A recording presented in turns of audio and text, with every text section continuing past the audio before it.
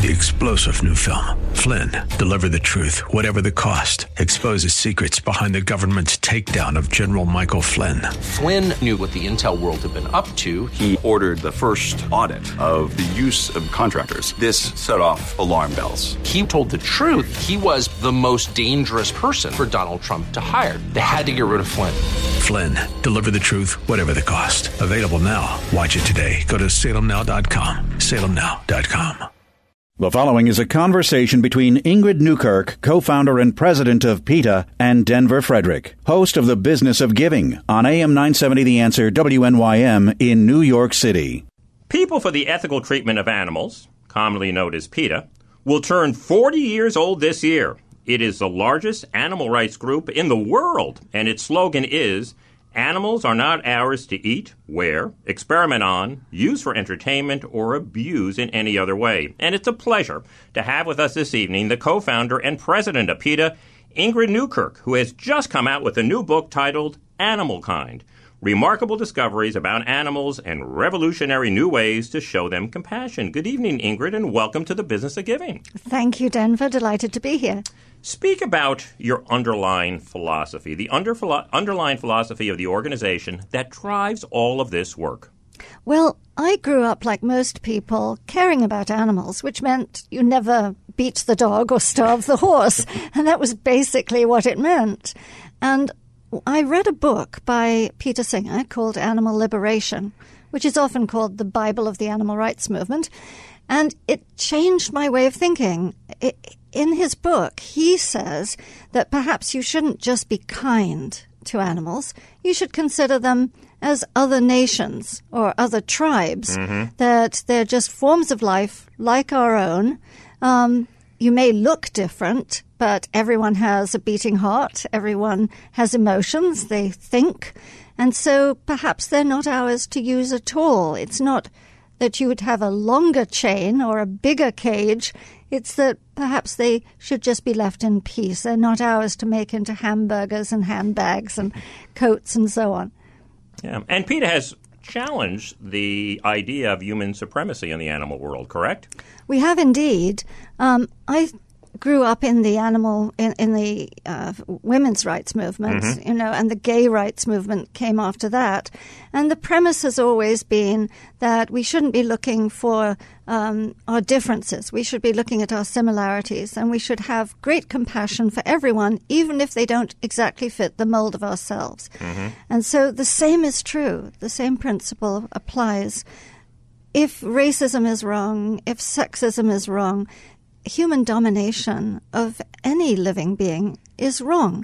So thinking ourselves as basically gods and the rest of the animal kingdom as unimportant or even trash just really doesn't fit with our idea of ourselves as intelligent thinking people with compassion for all and respect and who understand other cultures. Animals, after all, are just other cultures. Yeah.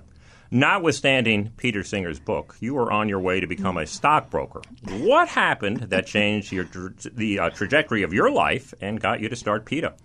Well, I really just wanted to travel. I had traveled as a child all over, and I wanted to continue that as an adult. I was footloose and fancy-free, but I had to do something. And I've always liked mathematics. I've always liked figures. And for some reason I thought, well, I'll go take I'll study for the brokerage exam. And that's what I was doing. But in my heart, I knew I'm not a salesperson. I'm not a person who really cares that much about money. I'm sorry to say that it wouldn't have suited me. And then someone next door to me in the countryside in Maryland moved away, left all these cats behind. And I found myself taking them to the shelter. And when I got to the shelter, the conditions were so appalling, the place was so filthy, that people didn't care at all, that I saw a little notice on the bulletin board for a kennel cleaner. And so I went to the front office and said, "May I apply?" And they said, "No, you're overqualified." Which is something I've never understood. How can anyone be overqualified for anything? You can be underqualified, but you really can't be overqualified. And so I fought for that job and I got it. And I ended up helping reform that facility. And that was the start of my journey into animal welfare, animal protection, animal legislation, and ultimately animal rights. Well, it's been an incredible journey. Let's talk about some of this work. I think many listeners might be most familiar with PETA through your campaigns against wearing fur. What were some of the milestones of that effort? And by and large, how did wearing fur become socially unacceptable? Well, we started 40 years ago. Yeah. And back then, fur was incredibly desirable. A little girl growing up would try on her mother's or her grandmother's coat, You're right. sometimes with foxtails and, artificial eyes on the fox's heads, all sorts of things. No one thought about it. And then someone came up with a videotape, I think it was from Canada, of animals being caught in steel traps and absolutely bug-eyed, petrified. And we decided we would try to get all the groups together to do a mailing to people, anyone we could find, and show them the photographs from this. It wasn't a video back then, it was a film. Show them stills from this film. And we started a movement to say fur is not desirable, it's hideously cruel, it's unnecessary, it's a survivalist sort of clothing, you don't need it.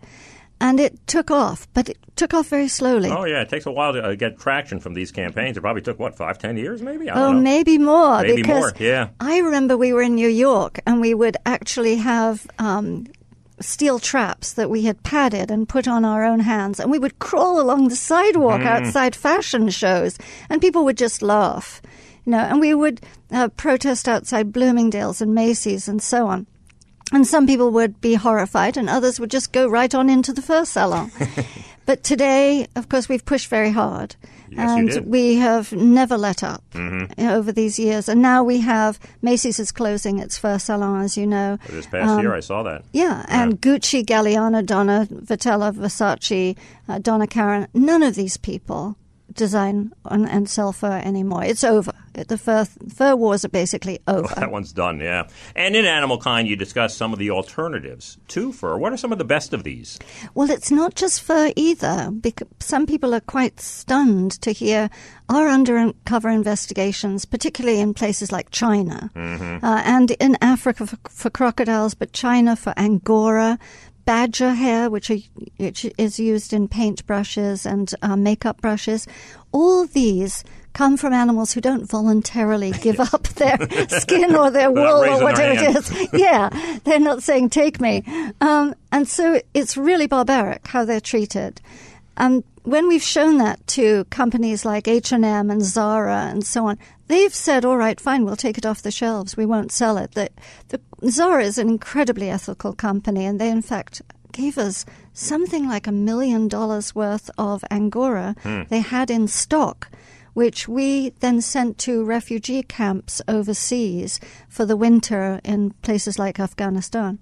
But yeah, there are many alternatives, and you see people now making fibers out of, there's pineapple leather, there's apple leather, there's grape leather, there's faux fur, of course, galore. Yeah. But you don't have to have a synthetic. You can use one of the natural fibers like jute or hemp or...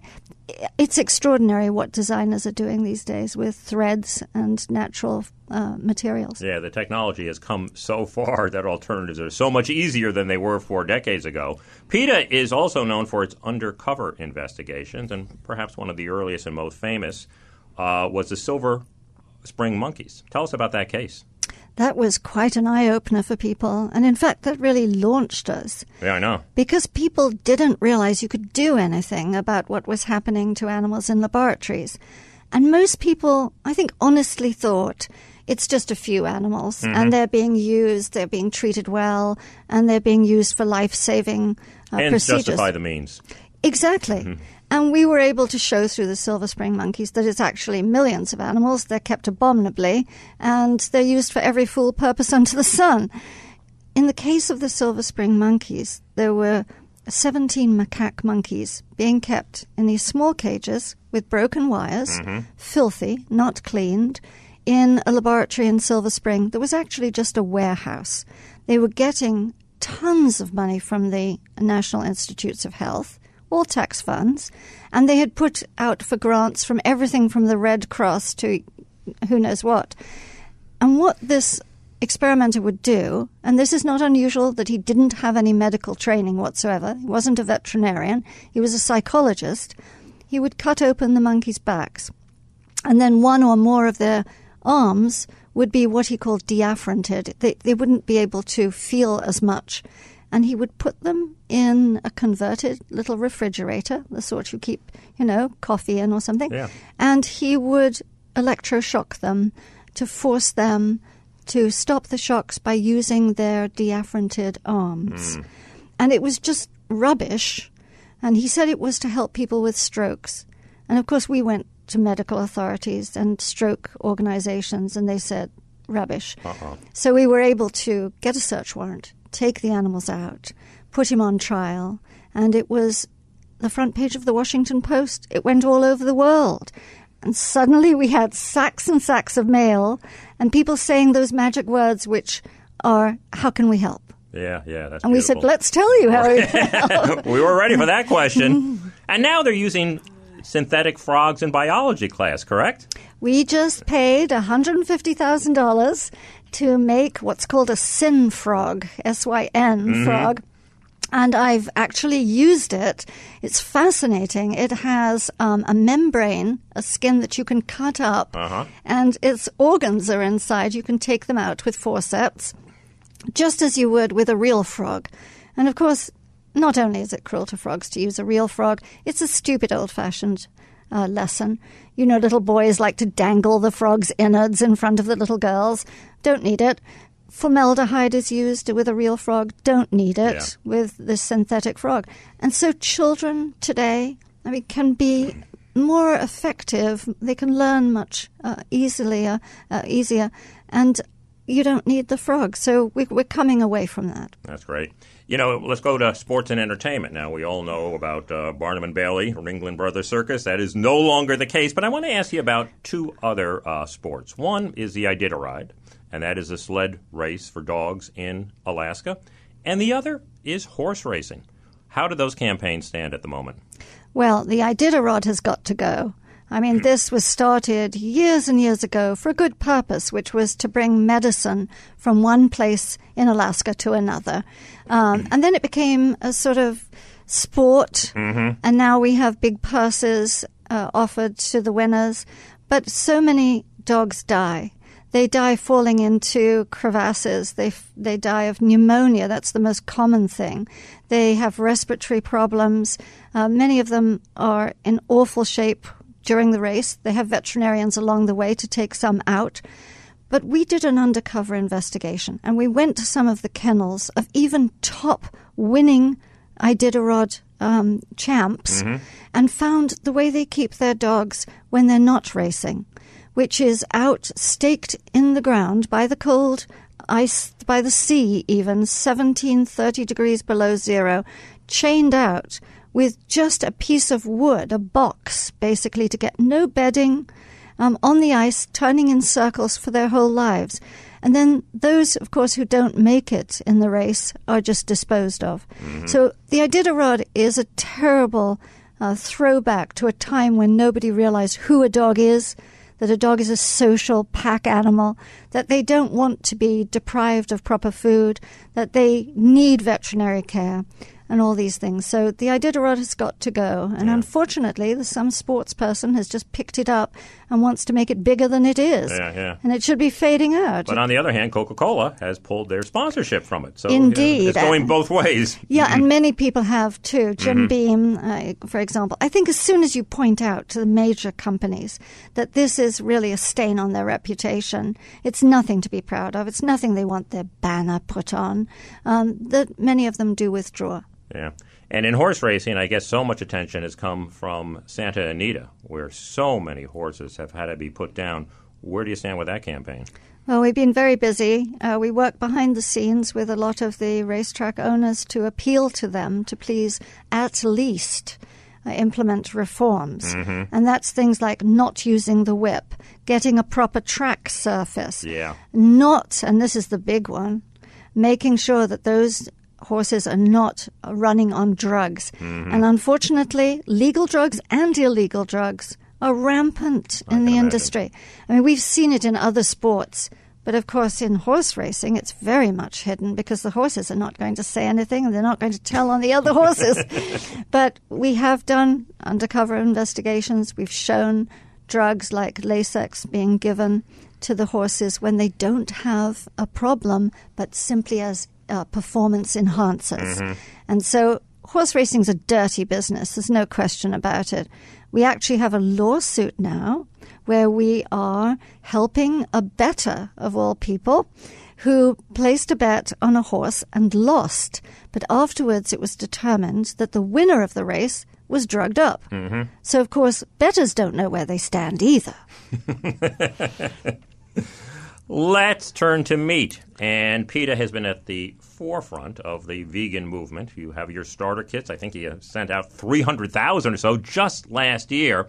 And more people are going to a plant-based diet, and this is particularly true among Gen Zers that I've been able to observe.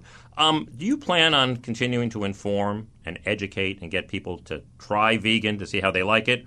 Or do you think it might be a bit more forceful, as you have been in some of your other campaigns? Well, we're a mixed bag. I think you've hit the nail on the head. We give out free food samples, and particularly to the young, as you say. A lot of people are changing in the older bracket because they are worried about heart disease and cancer. And then people are changing because of the environment. But the exposés about animals, the cruel conditions on factory farms, in slaughterhouses. I just looked at a video last week that even I, looking at so many, found very, very hard to take. And people see those and think, well, maybe it's time. The Golden Globes, as you know, just... I saw they changed their meal just before Christmas. 1,300 vegan meals. Fantastic. And they know they have an obligation, really, to go in that direction. Martha Stewart just came up with a very funny video advertising the Beyond sausage or meatballs for Subway. And you're seeing this. Hardee's has a Beyond burger. Dunkin' Donut. It's everywhere. Burger King just came out with their Beyond sausage today. Yeah, it's so exciting. But I think there are so many good reasons that we can have a carrot and a stick approach, is that we do need to nudge people. Come on, it's personal responsibility. You're an ethical person, or you're worried about your health, or you don't want the planet to be destroyed by deforestation, the Amazon burning, and so on. But really, we're able to work with corporations very nicely and say, you're missing a huge market if you don't put this on your menu. And they do. Yeah. Well, that's how it starts, at least. Well, you know, KFC in Atlanta just tried finger-licking vegan chicken as a test, and it sold out in 5 hours. Fantastic. Yeah. You know, you're so well known for your outrageous publicity stunts and these controversial campaigns, many of them which have gone viral. What have been some of the most effective, and what makes a campaign like that effective? Oh, well, that would be giving away our secrets, wouldn't it? That's okay. Well, we look at opportunities. We are opportunists. We have to keep this very serious issue about the suffering of animals and the needless slaughter of animals in the news. And as you know, we have heavy competition. I mean, we're up against politics, conflict, sex, good Lord knows what. Hard for anyone to get noticed. It is. It is. And so sometimes we have to be extraordinarily gimmicky. One of the things we have done, of course, is we have sexy ads. And people, even if they disagree with what they think is sexual exploitation, they have to have a look. There you go. It's like a car crash, you know. You don't like it, but you have to have a look. And so we will do things that are quite provocative with... Such as? Well, we had a Super Bowl commercial. It's still online. You can go and see it, called Sexy Veggies. And it's women in lingerie at a steam bath who are holding various vegetables. And, you read into it what you want. Yes. We never shoot anything that's totally nude, but people think it is. And so our sexy things really do. Do we hear from women's groups on that? Yes, but I'm a feminist. I mean, I've marched. I've also stripped down. I mean, don't think too deeply about that because I'm 70 years old. But even 10 years ago, 5 years ago, I did naked marches when we had to. So, yeah. Yeah. Well, one of the issues that is quite controversial is the organization's stance on euthanasia. why don't you explain that, what it is, and your reasoning behind it? And particularly this has to do with your shelter in Norfolk, Virginia. Yes, we have a shelter, what we call a shelter of last resort in Norfolk. And what is happening these days, the buzz phrase is no kill. And it does sound, I mean, who wants to kill animals? So all these shelters know that they will get more funds and more attention and more sympathy if they are no kill. But what that is doing is a terrible thing. To become no kill in a society where animals are thrown away, where there are still puppy mills, where animals are still breeding and pet shops are still selling them, means that when someone has an aged animal or an animal who's very aggressive and can't be placed, these shelters won't take them. So the doors are closed. These no-kill shelters also, by and large, they restrict their hours. So a working stiff who has an animal they can't afford, maybe they're unemployed, who knows what, they can't afford to take to a veterinarian and they've got to keep going to work because a vet may charge $200 for a euthanasia. Yeah. Will come to us. We charge nothing. We're open 24 hours a day, 365 days a week, and we will take in all comers. So the cute and fluffy ones usually go to the no-kill, or we refer them there, and they refer to us, the dregs, if you will, the poor broken ones, the ones who've been hit by a car no one can afford, the ones who have cancer. On our website, we have a video of our field workers and our shelter, and I challenge anyone who criticizes us for euthanizing, watch that video and then tell me what you think, because if we won't take them in, no one will. And really, they need that final courtesy, that love, being held, being looked after in their final moments, and a painless exit from a world that doesn't want them or a world that they've finished with. Yeah, that's tough stuff. Talk a little bit about language. You know, there's a lot of animalistic idioms out there that you're trying to get out of the vernacular, like there's more than one way to skin a cat. And also pets. You don't like the idea of people calling their animal companions pets. Speak about all of that. Well, it's not exactly our most vigorous campaign, but it certainly is something we think is important. Yeah. Because language is important. You're absolutely right. And if you look back at, I mean, you know, no one can say the N-word anymore. That's marvelous. There are people who want to say it. They know they can't. And that's progress. In the old women's movement, when we used to march and be called bra burners and what have you, you know, it was, sweetie, will you bring me the coffee? And wolf whistling and calling women chicks and so on. It's part of a little bit of a debasement that if you put into language things like there's more than one way to skin a cat, even take the bull by the horns, which is, you know, bullfighting and these bull wrestling things. It becomes something normal, and we want to get away with that. So we say, take the rose by the thorns, and, you know, feed a bird. What is it? Feed a bird 2 scones, or whatever it is. Kill 2 birds with 1 stone is one. Yes, is feed 2 birds with 1 scone. So we have a little dictionary of idioms, so you can choose one that doesn't disrespect animals. And it's fun, but it's also got a good solid point behind it. Those must be fun brainstorming sessions down at your office as you're coming up with the replacement idioms. You know, you were once regarded as an extremist, fringe group, radical voice, and now with all the progress that has been made, PETA is in a little bit of danger of becoming mainstream. How does an organization keep its edge and face that complacency that can come about? Don't I know it? Yes, this is something we agonize about because on one hand, of course, it's marvelous when a social cause movement is accepted. The things that were considered radical and revolutionary now have become mainstream ideas. In the main, no pun, but, you know, you still see people walking down the street in Canada Goose jackets, young people who know that fur is wrong, but haven't really connected the dots and still have this bit of coyote fur around their necks. So there's a long way to go. But yes, we're mainstream. We talk about it all the time. Mm-hmm. We refocus things. We had a youth group that has been pretty much inspired to become more vigorous than it was. It was very, I would say it was becoming mainstream. It's now going to be more agitating. But we talk about it. We try to tweak things that we're doing so that they do still get attention. But you're right that much of our work has gone behind the scenes with corporate meetings, influencing people in other ways, writing opinion pieces. This book, Animal Kind, I mean, I consider it mainstream in a way, but also it does have revolutionary ways you can help animals in it. So, yeah, it's a hard way to think of things. Yeah. I guess a big piece of it, though, is that you're just self-aware of it.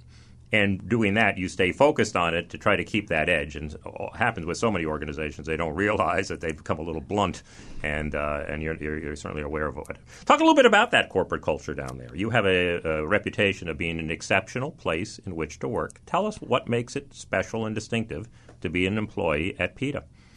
I'm extremely happy that we do have a very solid foundation of senior vice presidents. Mm-hmm. Some have come up from receptionist or somebody in the mailroom, but they've shown their worth and they've put in their time, and it's not just longevity, it's interest and skill and talents. Mostly it's just the honest belief that what we're doing is important. And so they've come up and they hold the fort. They also hold the history of the organization in their heads because they've been there 25, 30 years, 34 years, me 40 years. Yeah. Look at the crow's feet. Can't use crow's feet anymore, right? So then, I think you can actually. Then we have young people who these days, I mean, it's everybody's song of lament that young people today, it's the same reason you can't get a watchmaker whose grandfather and father and now they are going to be a watchmaker for life, is that they want flexibility. Mm-hmm. So they may come in for a couple of years and you hope to school them in that time. And then if they become interested in doing something else or moving on, you hope they'll take their animal rights information and educate others wherever they become go. Exactly. Exactly. Mm-hmm. Absolutely exactly. But no, our corporate culture is, we're not IBM. We don't pay. We're not Google. We don't have, childcare creches, and we don't do your laundry for you, and we don't pay you enough that you can buy a yacht. But we do try to keep our compensation at a decent level, and we look particularly at entry level as well. I think people who've been with us for a long time are sort of used to the fact that they're not going to make big corporate salaries and they're not expecting it, whereas young people have higher expectations. Yeah. Well, they have meaning and they have purpose, and there's always an offset in all these types of decisions that you make. Let's talk about Animal Kind, which you co-authored with Gene Stone, and in it you talk about animals' intricate emotions, the way they communicate, their intelligence, their empathy, and so on. Share with us some of the revelations. Well, I thought I knew a lot about animals, but in researching for this book, I found out some extraordinary things that I didn't know. Mm-hmm. For example, and I'm not recommending this, if you take a snail away from his home, he will make his way back to it at the speed of 0.0229 miles an hour, even if it takes him 2 years. I also found out that squirrels bury their cache of nuts by the position of the stars. And I had no idea of this. And if they see you watching them or another squirrel watching them, they'll employ sleight of hand and actually pretend to bury a nut there, but not. I was also fascinated by many things about elephants, some of which I knew, which, of course, is that they communicate by rumbling underground for 1 or 2 miles, where they can communicate with another herd. And in fact, park rangers have found a herd of elephants up against the fence in a wildlife park, just trembling and gathered together because another herd of elephants had told them through these rumbles that there was a cull going on, that people were shooting elephants in another part of the park. They also they're fascinating. They have more genes for smell than any other animal. So those trunks that you see are able to detect a scent at extraordinary ways. They also use their trunk as a snorkel when they swim, and they do swim. They're excellent swimmers. They'll plunge into the ocean and swim if they can, not if they're in the circus, poor things. And they use their trunks the way we might use our finger and thumb, our forefinger and thumb, to pick things up very delicately. Yeah. But every single animal, from fish singing underwater to mice giggling, they actually giggle. Chickens have a pecking order, don't they? They do. And, of course, not on factory farms, but they do have a pecking order. I just have an endless supply now of information, and I've tried to cram the most interesting parts into the book. Well, you succeeded. Let me close with this, Ingrid. You plan to continue your activism even after you die and have drawn up your will to ensure just that happens. What is that plan? Well, I was almost in an air crash. And those of us on that plane who didn't know we would live were all desperately thinking about things about our family, our work, and so on. And we did live, obviously. I wouldn't be here. But the next day I was in a meeting, and I thought, what an awful thing that my activism, which is basically my whole life, the thing I want to do, would have been over. And it occurred to me that I could, if my body had managed to survive, I could will the bits and pieces of it to continue activism. So I drew up a will. I have a pathologist. I have an attorney who can manage this. And if my body is still intact when I go, we're going to use bits of it. For example, part of my liver will be sent to France to protest foie gras, which is caused by or produced by force-feeding ducks and geese until their livers expand. It's a hideous thing. And my ear will go, at least one of them, will go to Canada. So perhaps present it to the Canadian Parliament to say, can't you hear the sounds made by the seals when they're bludgeoned to death on the ice? Maybe the seal kill will be over by then, and then we'll find another use for the ear. But I've donated my body to PETA to use the bits and pieces, fry up the flesh with some onions and garlic, let people smell it and come to see what they can eat, and then you say, oh, Lord, it's her. We're all sisters under the skin. Well, I hope this doesn't happen anytime soon. Well, Ingrid Newkirk, the co-founder and president of PETA, People for the Ethical Treatment of Animals, and the co-author of Animal Kind, remarkable discoveries about animals and revolutionary new ways to show them compassion. I want to thank you so much for being here this evening. How can people become more involved in the organization and help support this work if they're so inclined? Well, bless you for that question, Denver. We have, of course, websites and Twitter accounts, PETA.org, and we want to help people make change. So if someone has a child in school or they're a teacher, they'd like alternatives to dissection, resources are on the web. Our videos, happy ones, funny ones, very sad ones, are there to put on your social media account. We have lists of cruelty-free clothing choices, lists of wonderful vegan foods, recipes, cookbooks. Anything you want, we have. We'll even mentor you. So please come and join us, because we can't have a kind world unless everyone gets involved, or a lot of people get involved at least. Well, thanks, Ingrid. It was a real pleasure to have you on the program.